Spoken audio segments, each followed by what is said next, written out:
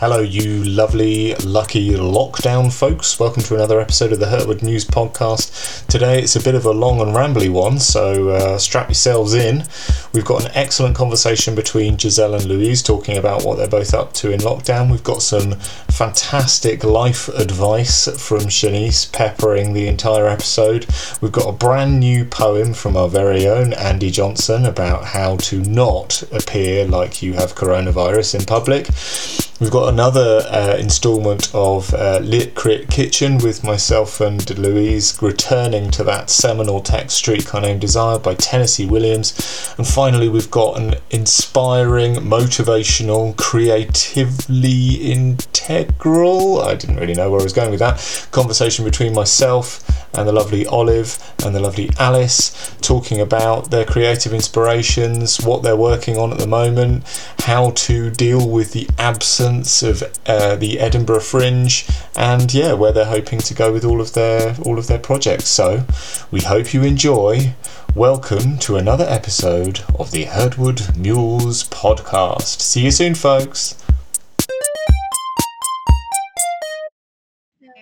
Okay, got it. I think it's recording. You're recording. Yay. Okay.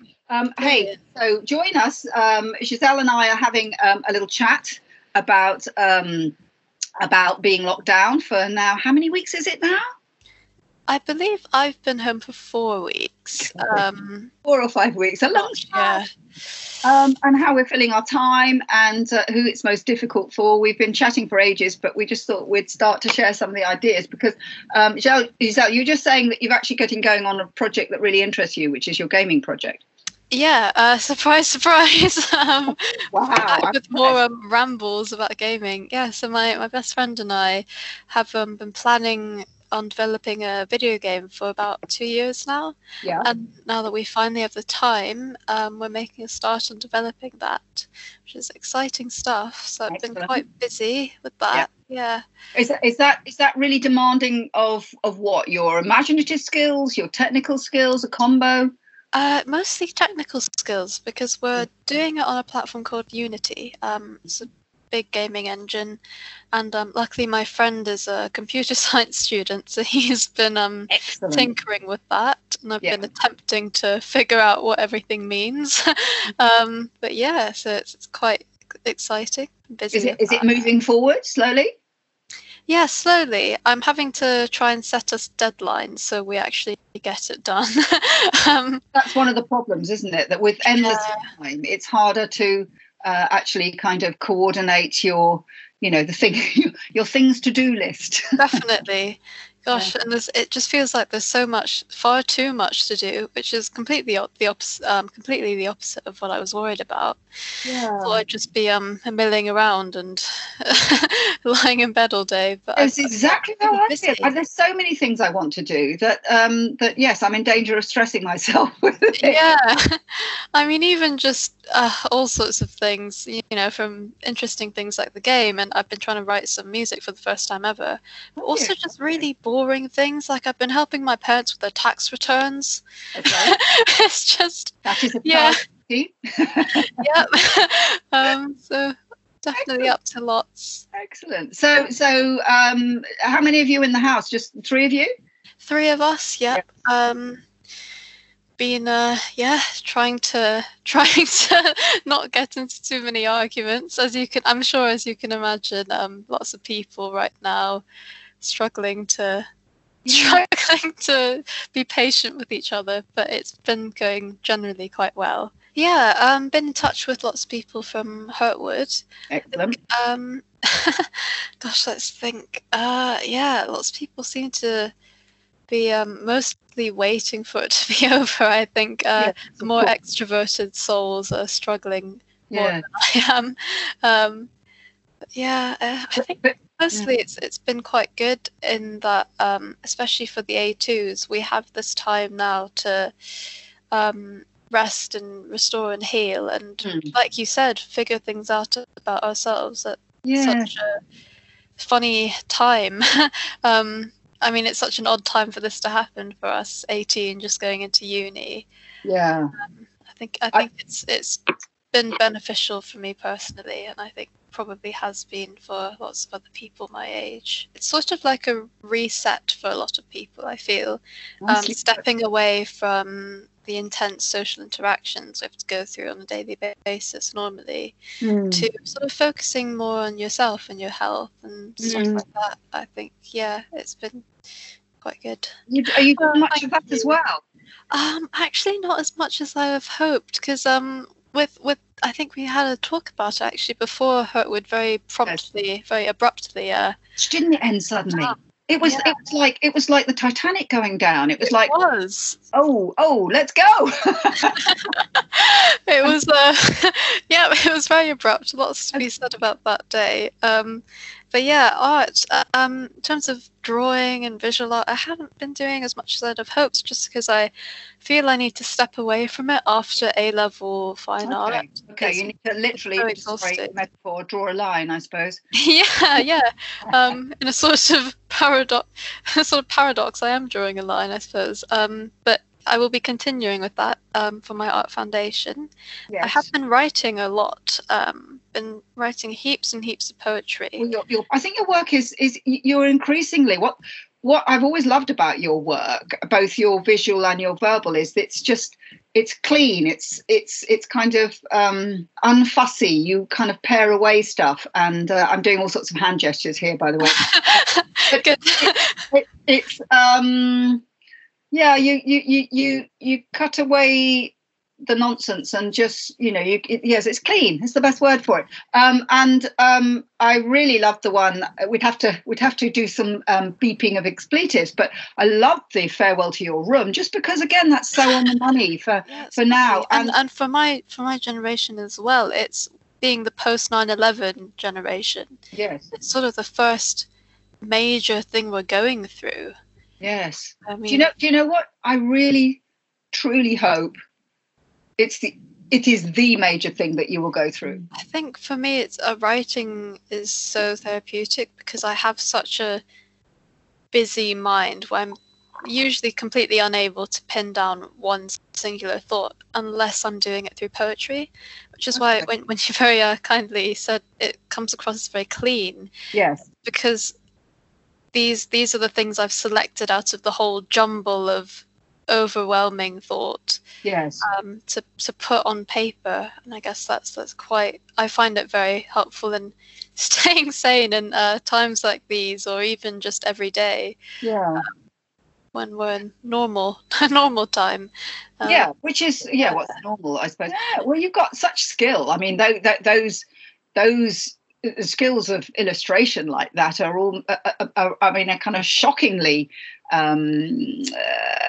commercial, I would have thought, aren't they? Yes, yeah. Which is fabulous if you can, if that can, if you can use that in some way to fund your more intense creativity, I suppose. So. Hey, listen, I ought to not take much more of your time up, but I'm going to say that I will. I'll take another look at your poetry, obviously, and we can have another chat. Well, should we have a chat about the final days? Yeah, that would be great. Thanks for the quick little natter.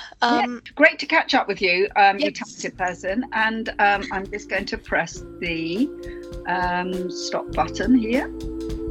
I hope. How do I stop it? Hello, recording, editing Sam. Each title reminds me of something close to my heart, and it's quite easy to kind of sort those thoughts and feelings out when I look at the title. So I'm just gonna write a song about everything I feel and everything I think when I look at the titles.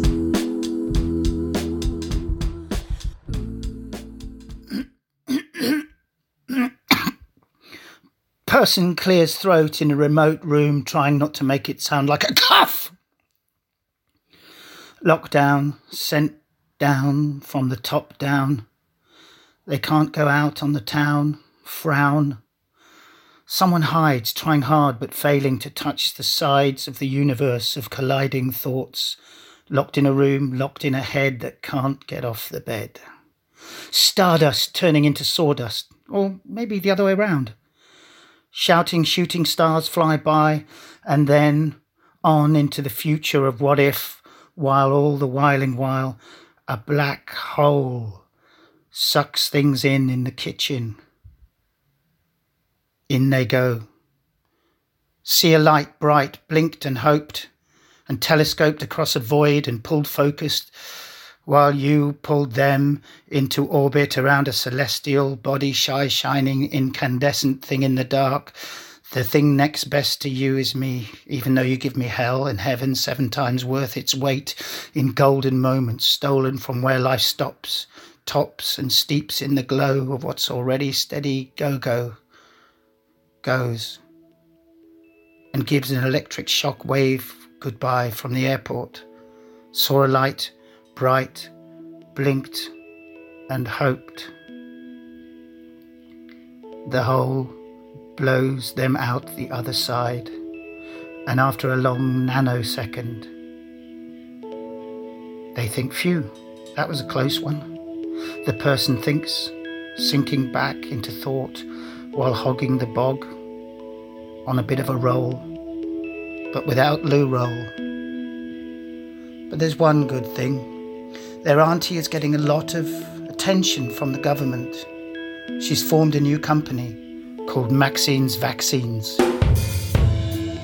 It's a bit sad, kind of, because you get inspired as well by going out and doing things and having little adventures or whatever. But I think this lockdown has its advantages in some ways.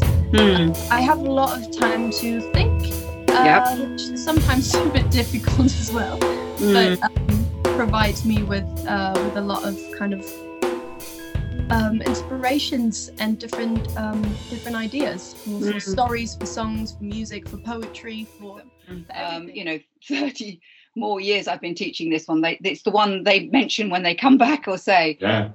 So I came to be thinking about its relationship to us now in 2020, and in what ways it's prophetic. I mean, I've always thought that the play itself from the late 1940s seems incredibly modern.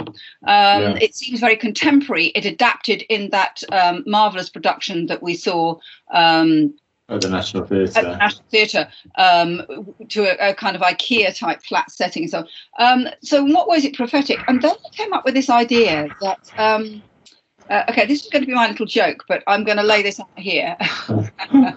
that little baby in the blue blanket at the end is actually Trump. He is the inheritor of Stanley Kowalski's world. He's the king around here, or he certainly wants to be. He thinks he is, and it's that value system that America has always kind of led the way in terms of what happens there, because it's so much an amalgam, a kind of melting pot of European settlers and so on. That in a way it's leading the way, and that with the populist politics of Trump and this kind of facade of the ordinary working man. I mean, there's lots of tie-ins, actually. I actually did look at how old Trump was to see whether it was possible. But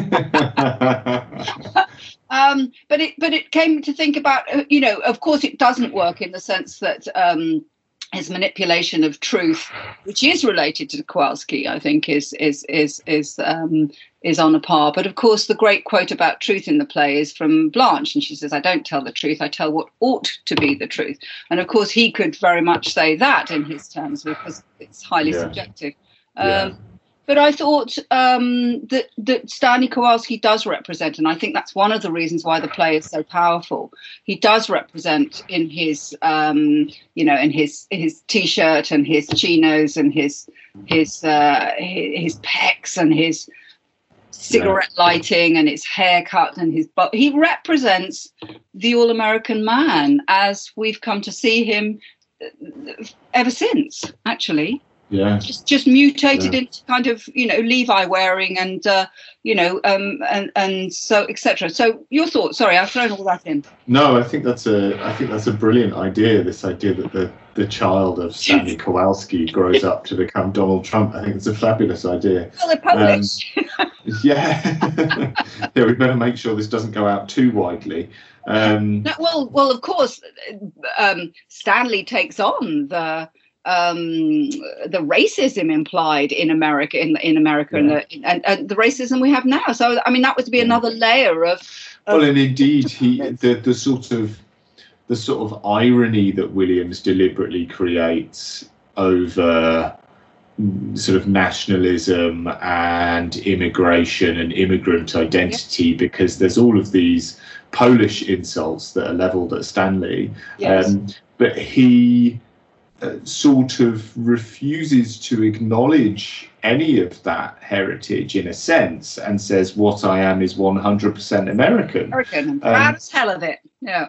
Right. So perhaps rather than straightforwardly, son of Stanley is baby Donald, we could see the child as kind of a hybrid of Donald Trump and Arnold Schwarzenegger.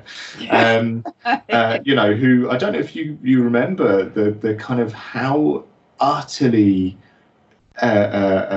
crazy his campaign was to run for governor of California, because of course you've got this hulking Austrian guy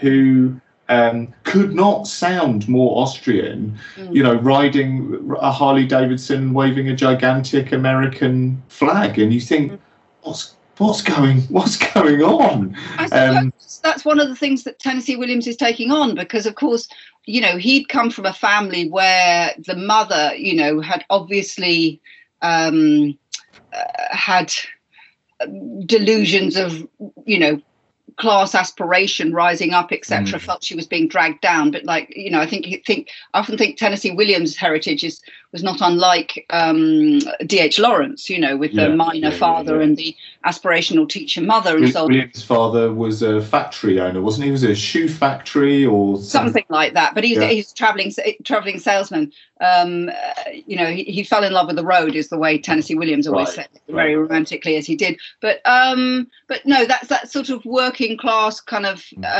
versus the whole Southern belle, and the so many of Williams's ideas seem to me come out of the fractured class system in America, that's always denied, and also obviously, and I think in this case, totally unbeknownst to Williams himself, out of the racism of North and South. He seems to genuinely create in this play characters who feel that racism doesn't rear its ugly head, but of course it does massively, not just in the shocking use of the N-word, but also just in the assumptions that, the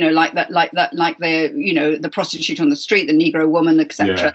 That idea that, these are the people who will fail, these are the people who will succeed. And so I'm going to say my first point about it being prophetic is that, that in the end, it's the wised up white guy who's in control of things, who's dealing the cards both literally and metaphorically. That great dominant metaphor over the whole play is gambling, is poker, which is not about luck. It's about how you use what you're given. It's about manipulation. Trick everybody else, and in a sense that's what Trump's done. He's tricked us all into thinking he's self-made. He's not self-made at all.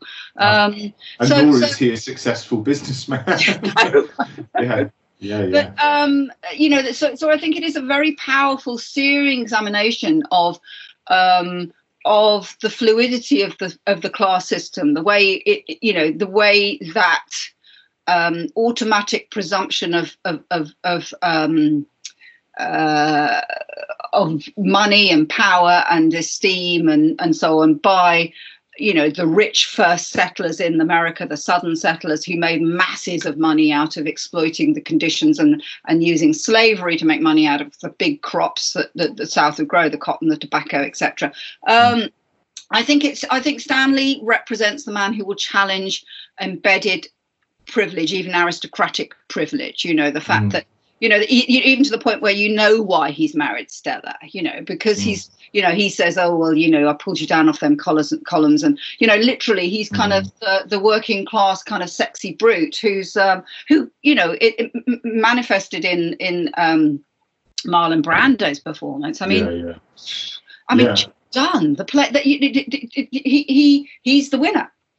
So I think it's massively prophetic about the fact that the old order changes.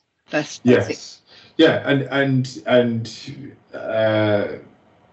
Trump is the 21st century incarnation of that idea. He's the post-truth internet news era version of that story. And I know we talked briefly about quite a direct connection between the ideology of Trump and the details of the play when we talked about Streetcar before. I think we mentioned the Huey Long quotation that's in there, "Every man a king," and the fact that actually, if you look at the history books, he's a sort of governor who basically sounds an awful lot like Trump, nationalistic, racist, sexist, very, very pig-headed, and somebody shot him because because so many people, he divided opinion so violently. But picking up on this idea of challenging the order, I think you're absolutely right. I think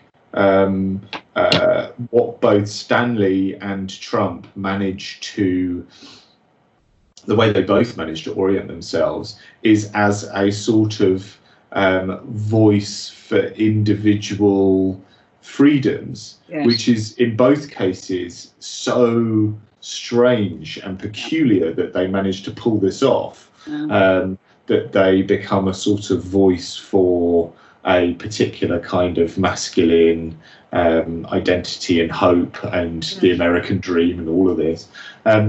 And linked to that, you get these hypocritical stories of early critics of Streetcar completely missing the point, and actually reading this play in a way that confirms William's worst fears, which is that Stanley is a kind of guy fighting for his rights.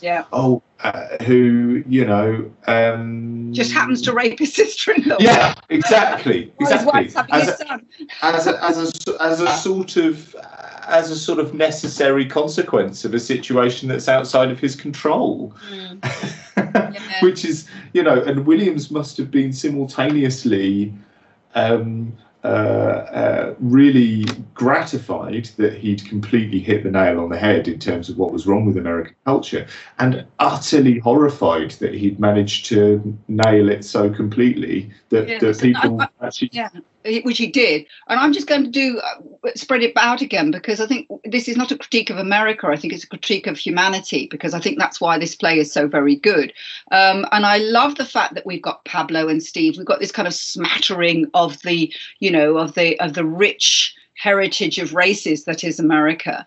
And that's why I think American culture is so interesting to look at, because it is an amalgam of so many different cultural backgrounds. And I think, it is questioning why we can't live peaceably together, why we can't let talent. I mean, it takes us across to Iago and Othello. It takes us across this idea of, why does privilege have to win the day? Well, obviously there's a question of education, but you see that was one of the things I felt about Stanley and Trump is I don't think both of them are highly educated men, but they are very wily, clever men. And that whole scene 2 thing where he grills Blanche about where the money from Belle Reeve's gone, and and he keeps going, and her wardrobe, that wonderfully comic, tragic scene where he kind of disinverts her wardrobe and kind of says, well, who paid for these, and at every stage he says, I don't know, but I know a man who does. I have an acquaintance who can value that, make an appraisal of this stuff. Yeah, the most flimsy authority. Yeah, but let's move on to the women, because I found myself thinking, well, then who's the Melania around here? Well, clearly it's Stella. But then Stella, in the sense that, I think both of the women in this play are extraordinary, because, again, I made that case about Desdemona, but I would say about what's so truthful about both these women is that both of them acknowledge, at least to themselves, and I'm thinking Stella here, how important sex is to them, how important desire is to them. I mean, the whole play, kind of A Streetcar Named Desire, I mean, that is one element. It, you know, initially it promises to be a very sexy play, but in actual fact, it's not sexy at all, I don't think, because it's so much about power and brutality and exploitation. It's only sexy in a sort of grim way. Yes, absolutely. and in a few moments. So there's Stella, who's obviously made this decision to kind of sell her daytime self for the pleasures of her nighttime self, in a you know, but also with a big, you know, kind of logical decision, because she is, you know, if you want to survive a massacre, stand by the strongest guy there, you know, and that's what Stanley is. So, you know, she will be protected as his woman, and she is. I mean, again, I was thinking of the you know, the scene 3 where Stanley slaps her thigh, and that demonstration of sexual power over his woman, and indeed over women in general, is very much part of the power he exercises over the other men, a kind of, you know, jealousy. Look at me, guys. And Stella, of course, knows that, but she acquiesces in it. She accepts it. She, you know, she turns away. You know, the last gesture on stage, the unbuttoning of the cardigan, she's sold herself to that life of the senses, and in doing so, and survival, pure survival, and arguably, of course, you know, the survival of her child, although one, you know, baby Donald is going to be exposed to all the vagaries of his father's behaviour. But then it leaves Blanche, and again, that comes back to the fact that I think Blanche is so prophetic, because she does acknowledge the power of desire. That extraordinary speech when she tries to justify the fact that the fact of her casual promiscuity with the soldiers and everybody else. That idea that somehow every lover, you know, to use her language, not the reality, but every guy she sleeps with might turn out to be Prince Charming, might turn out to be, you know, the one who saves her, who sees her for what she is. Well, there's that deeply, deeply sad confession from Blanche that men only admit they love you when they're making love to you, and it's. I think you're absolutely right about Blanche being a key to the prophetic nature of the play, and this play is in all senses ahead of its time, because Williams is fully aware that this character Blanche cannot exist in 1947, that she will be ridiculed, that she will be belittled, and that she will be aggressively silenced if necessary. Which she is. And it's only, you know, so in a sense, Blanche is the sort of proto-feminist, the kind of, you know, the women of the woman of feminist strength, who exists at a time, you know, many decades before Me Too, where there is no platform and no opportunity for her legitimate grievances to gain any kind of ground or to be voiced in any legitimate way. So what she's left with basically is kind of screaming hysterically about all the terrible things that are being done to her, i.e. all the terrible things that are being done to women, and being utterly, you know, abused and belittled, you know, because of it. By the way, another thought I had is Donald the child of Blanche's rape? Oh God. But that would be giving such a terrifying thought. A couple of Trump more grace than he deserves, I suppose. No, probably, a little bit too much of a grand sweep for Trump, a bit of a Greek tinge to it for Trump. A couple of things that occurred to me off the back of the parallel. Clearly, Stanley and Son of Stanley have this kind of rampant materialism that is still so utterly integral to American identity, and Trump is like the ideal, you know, he's the poster child for that, because of course, you know, this is a guy who somehow managed to steer himself into the position of representing the people who made money, first of all, in the 1970s in New York by doing up apartment blocks and selling them for extraordinary amounts of money to very wealthy people, thereby beginning the process of pushing all of the little people off the map. And you know, Stanley is a sort of working class everyman, but on the other hand, he's also somebody that, given half a chance, would leave everyone else in the dust. Yeah, which he is absolutely no loyalty. He claims it about Mitch, but you know, he doesn't care. He doesn't give a stuff. Oh, sorry, he doesn't. I'll bleep that one out. He doesn't. He doesn't care about Mitch at all. Otherwise, he wouldn't tell him. He uses that as a sort of flimsy legitimization of his own desire to be in control of others. Yeah, and Stanley is purely driven by power and with his sexual power as a part of that drive. Yeah. Whereas Blanche, but just really quickly, we need to nail this, I think. But I think I totally agree with you that the irony is that we have this extraordinary image, this iconic image of Blanche, and there's been lots of brilliant Blanches. I'm not sure there's been lots of brilliant Stanleys, but there's been lots of brilliant Blanches. But Vivien Leigh still sums it up, especially when in life we know that she was massively promiscuous and insecure herself. But so on one side she has this kind of China doll fragility about her, and this beauty and this desirability and this kind of, you know, great, you know, kind of I don't know, longing to be loved and desired, etc. But on the other side, she's the one, you know, it's really interesting. She's the one that, you know, in scene 4 after the poker game, and after she's witnessed that Stella will not easily break away from Stanley, and she's seen this great lure of desire, etc. She's the one that's kind of going, how do I earn the money? How do I earn the money? And she's got a logical sense that, you know, women can take control of their destiny, and the economic issues are central to the, you know, to the empowerment.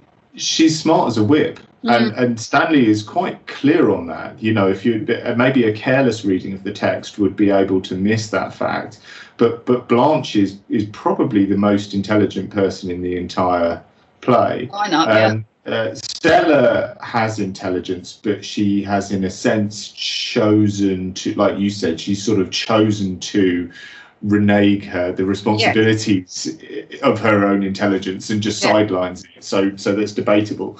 But Blanche, you know, she understands everything about why she lost Belle-Reve.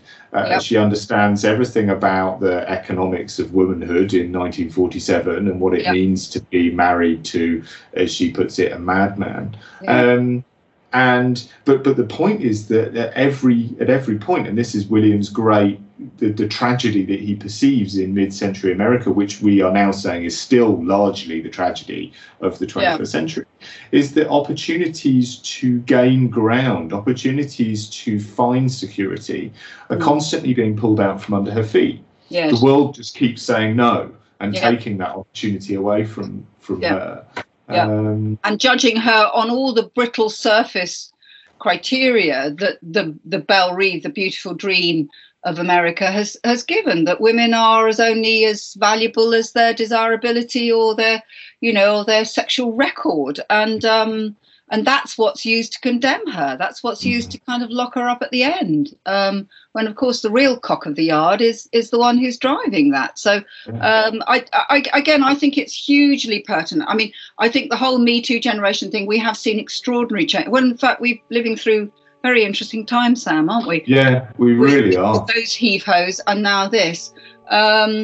The old order changeth. It's just going to be interesting to see how it goes on. I'm going to close it by saying I think that in the end, it's the women's ambivalence. The men, at least, are more straightforward in this play. And I think that is definitely a continuance today. That is definitely prophetic. And we haven't talked about Mitch, but of course, Mitch is torn between you know, the working class background that he shares with Stanley, and the grace and civilized values of poetry and dance and cultural aspiration that Blanche's world offers, as well as love. So Mitch would be the sort of all of the hopeless Democrat candidates, Yes, the sort of weak liberal that stand absolutely no chance of success whatsoever. Rolled it over. Yeah. Right. Interesting. On that totally depressing note. That was really great, Louise. I'm going to go and get coffee because it's that time.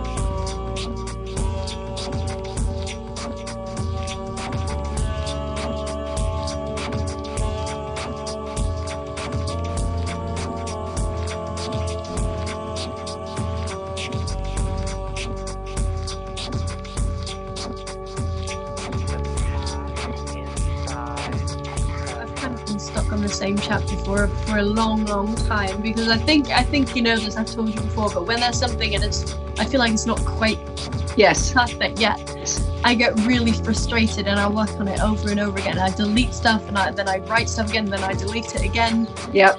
And it's quite exhausting. Then in the end I just want something that I'm happy with, even when I look at it like 3 years later.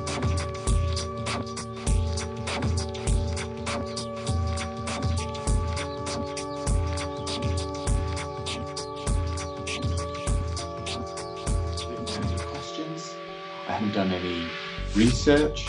I haven't even really thought about it for more than about 10 seconds, mate. I just thought, after what you said, Alice, about doing some writing, and I know that you guys have been collaborating on bits and pieces for a while now. I thought it'd be really cool to have a chat about what you're working on at the moment. And it'd also be really interesting to hear your take on how it's working now that the world has gone mad. Yeah. Now that the world has broken, how are you?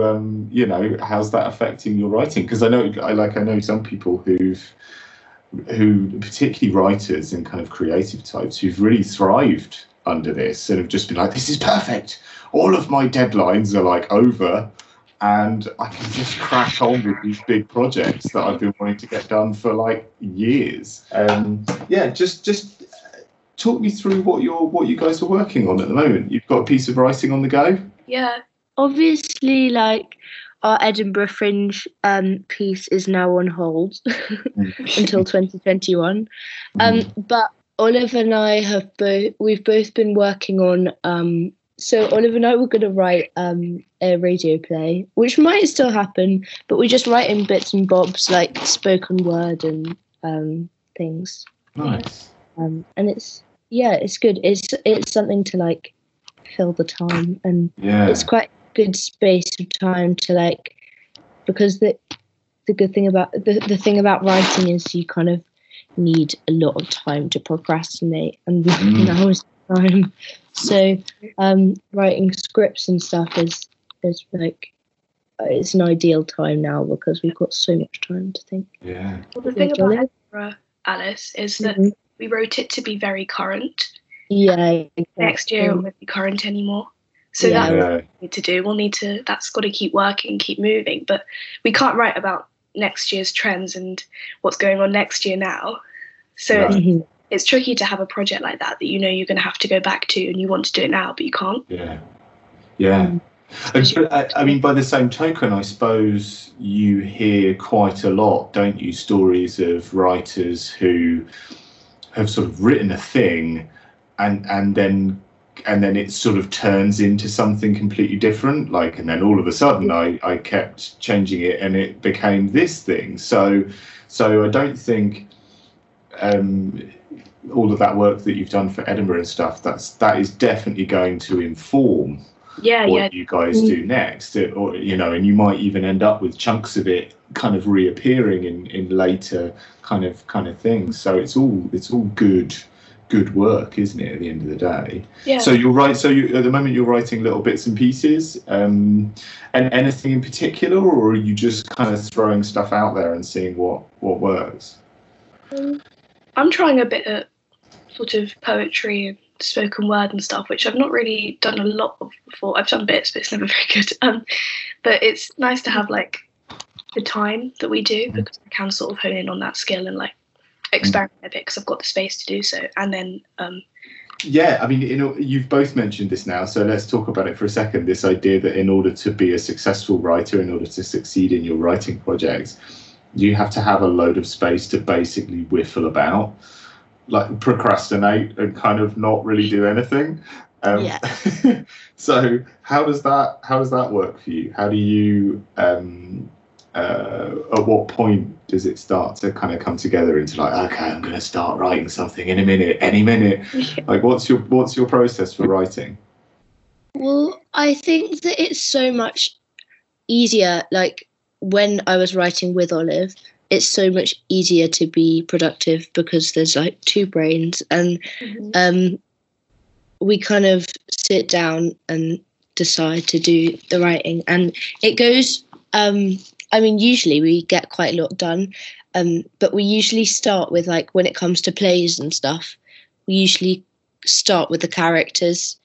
That's what we did for the Edinburgh play. Yeah. And we have, like, loads of ways of just, like, trying to make them as three-dimensional and as, like, real and current as possible.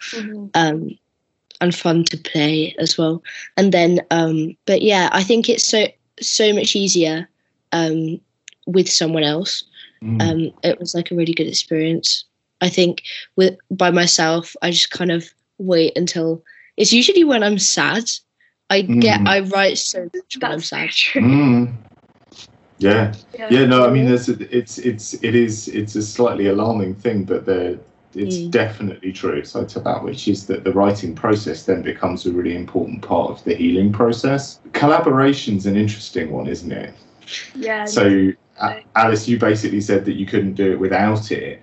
Olive, what do you think about collaboration? How's that work for you? It depends on what you're doing. I think that with Alice and I think we both have the tendency to sort of get an idea in our heads, and then it's in our heads, and then it needs to go onto paper. But there's that step in between that's explaining it to somebody else, because you sort of both need to be on the same wavelength when you're writing the same thing. And we tried working, even over FaceTime, we tried writing, and it just wasn't the same. We couldn't do it because we weren't together. Like, we'd have ideas and they'd sort of silently mold into the same thing. It's really bizarre, but I think you need to have a certain trust in someone that you're writing with as well, because it's such a vulnerable thing, and it's inevitable that characters and plot and everything, it's going to relate back to you because it's what you know. You write about what you know best. So if you're going to be vulnerable, may as well sort of do it with someone you don't mind being vulnerable with. Yeah. Yeah, you definitely can't be shy if you're going to collaborate. Strangely, like, we even in the boarding house, we'd be like in our own separate rooms on different sides of the building, and then we decide that wasn't working, and Alice would come around to my room in practice like that. Just because I don't know why, but I think we communicate, because we work on Google Docs, so you can sort of write and then you see what the other person's writing at the same time. Alice looks like she might have some stories about that. I think she might, yeah. And it's sort of, that's where the communication happens in terms of writing. And then we sort of, I don't quite know why it doesn't work, but it doesn't. I think it's something about, I don't know, proximity. We can even work in silence when we're actually together. Yeah. It's bizarre. I think it's just it's the whole kind of getting the other person into your mind and just seeing your vision, because it's really important that it's I think because as long as you don't have contrasting ideas about how art should be, like what you think art is and stuff, I think it's easier as long as you have trust in the other person. But I think that, like, we have been using virtual platforms to talk to, to create in a slightly bigger sense the idea of helping Will with his. We've been having Zoom meetings with him, and I guess it's a way for us all to. It is a better way for us all to be connected. But I think ideally, like face to face is, preferable. But yeah, not do. I know, it's so true, isn't it? You said something really interesting, Alice, which is that in order to write with somebody else, you have to both have the same basic idea of what art is, like what it means, and what it should be. I think we share a big thing about, in terms of writing like plays specifically, we share a big thing about making it character driven, and we're star signs and like loads of different ways to sort of discern them from one another, but distinguish. Sorry, but I think that well, I mean, let's limit it down a little bit for like in terms of theatre. I think Oliver and I have quite a similar like we like and dislike a lot of the same things, and I think our idea about what we want to see on stage is quite similar. So I think that from that, I guess it's just something that we haven't seen before, something that's like entertaining, but something that's I guess that it can be something that we've seen before, just written in a slightly different way, or exploring a slightly different topic within that. Like, for instance, let's come back to our Edinburgh play. Like, we explored youth culture, which obviously has been explored quite a lot, but we explored it by using our experiences of being within the youth culture of the moment, rather than writing from outside it, which we talk quite a lot about. So yeah, I think it's just finding out what you like, what you dislike, and like what you think should be seen. Yeah, Jolly. I also think there's a thing about good art that means if you start out on the same path that you finish, it sort of hasn't gone through the development that makes it interesting. So we started out in a bathroom, and then it was a Portaloo, and then it was like some weird Waiting for Godot hybrid. It was really bizarre, but we've ended up in sort of a totally different realm to where we started, but we've stayed on the same topics because that's what was actually current for us and what was actually interesting. So another thing, I don't think it needs to be art to be, I don't think art has to have like be written from experience, but I think that a lot of the best writings from experience, like if you one of my favorite books, The Bell Jar, is if you sort of research into Sylvia Plath's life, the parallels are amazing. Like there's so many. Because I suppose you just are naturally inclined to write about what you know. Absolutely.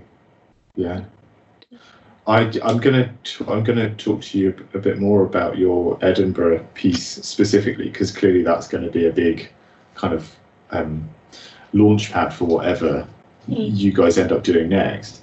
I'm really interested. I'm really glad that you guys are coming back to this idea of basically just talking about what you know in art. It strikes me that is kind of one of the most important principles of all good art, whether it's visual arts or a novel or poetry or whatever, that you have to write about what you know. And in that sense, I'm really struck by this recently, more and more really struck by this idea that all art is basically autobiographical. And I had this realization quite late on with Beckett. You know, these things that seem quite abstract, quite arty, and quite disconnected from the real, and then you read about Beckett's life and you go, well, actually there's loads in there that's autobiographical, and also he was basically really ill for a lot of his adult life, so he writes about people who are really ill. And all of a sudden you go, oh my god, these aren't abstract high art experiments, they're actually just little reflections of his world, basically. It's a really interesting, and I think you're absolutely right. And The Bell Jar is a fantastic book. I haven't read it for years and years, but I remember it making a massive impression on me when I was about 14, 15. Just going like, what is this? It's such a sad book. Yeah. It's such a sad book. It's not miserable. It's just sort of, it's beautifully sad in its Yeah, that's it. Okay, your Edinburgh play. Talk to me a bit about it. Let's not shy away from it. I realise it must be a bit painful because Edinburgh has been like everything else. Edinburgh's been cancelled, but I'm sure it will form a really integral part of whatever you guys do next. So yeah, just talk to me a bit about your Edinburgh project. Well, the cancellation's sort of a blessing and a curse, isn't it? Because it gives us more room to work it out and make it what we really want it to be, because it's tricky to know with us, especially when you're done. So how would we described it in loads of different ways, but we sort of tried to explain it as an exploration of youth culture through the eyes of those that are actually experiencing it, because we thought there's plenty of theatre that is written by a 35-year-old man that hasn't been a teenager for decades, writing about teenagers, which is all very well. But a big inspiration for us was Skins, the TV show, which is actually written by a lot of the writing it's not completely verbatim, but it's taken from the writer's teenage kids. I think one of the writers might have been teenage. I'm not certain on that. But it was sort of, we watched it and we were like, oh, that's actually kind of accurate, and that's something that I don't think we'd seen before, and we wanted to not replicate that. Actually, to be fair, in the early process, because we were so like hooked. We loved Skins, we watched it loads, and then everyone was like, this is just Skins but on stage. Oh yeah, no, it is. So we had to make some changes there.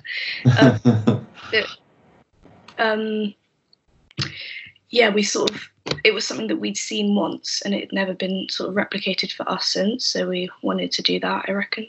Wanted to sort of take that as your stepping stone into something new. But it's something entirely different, because the only thing that's the same premise is it's what it's exploring, because the point of Skins is it's character driven.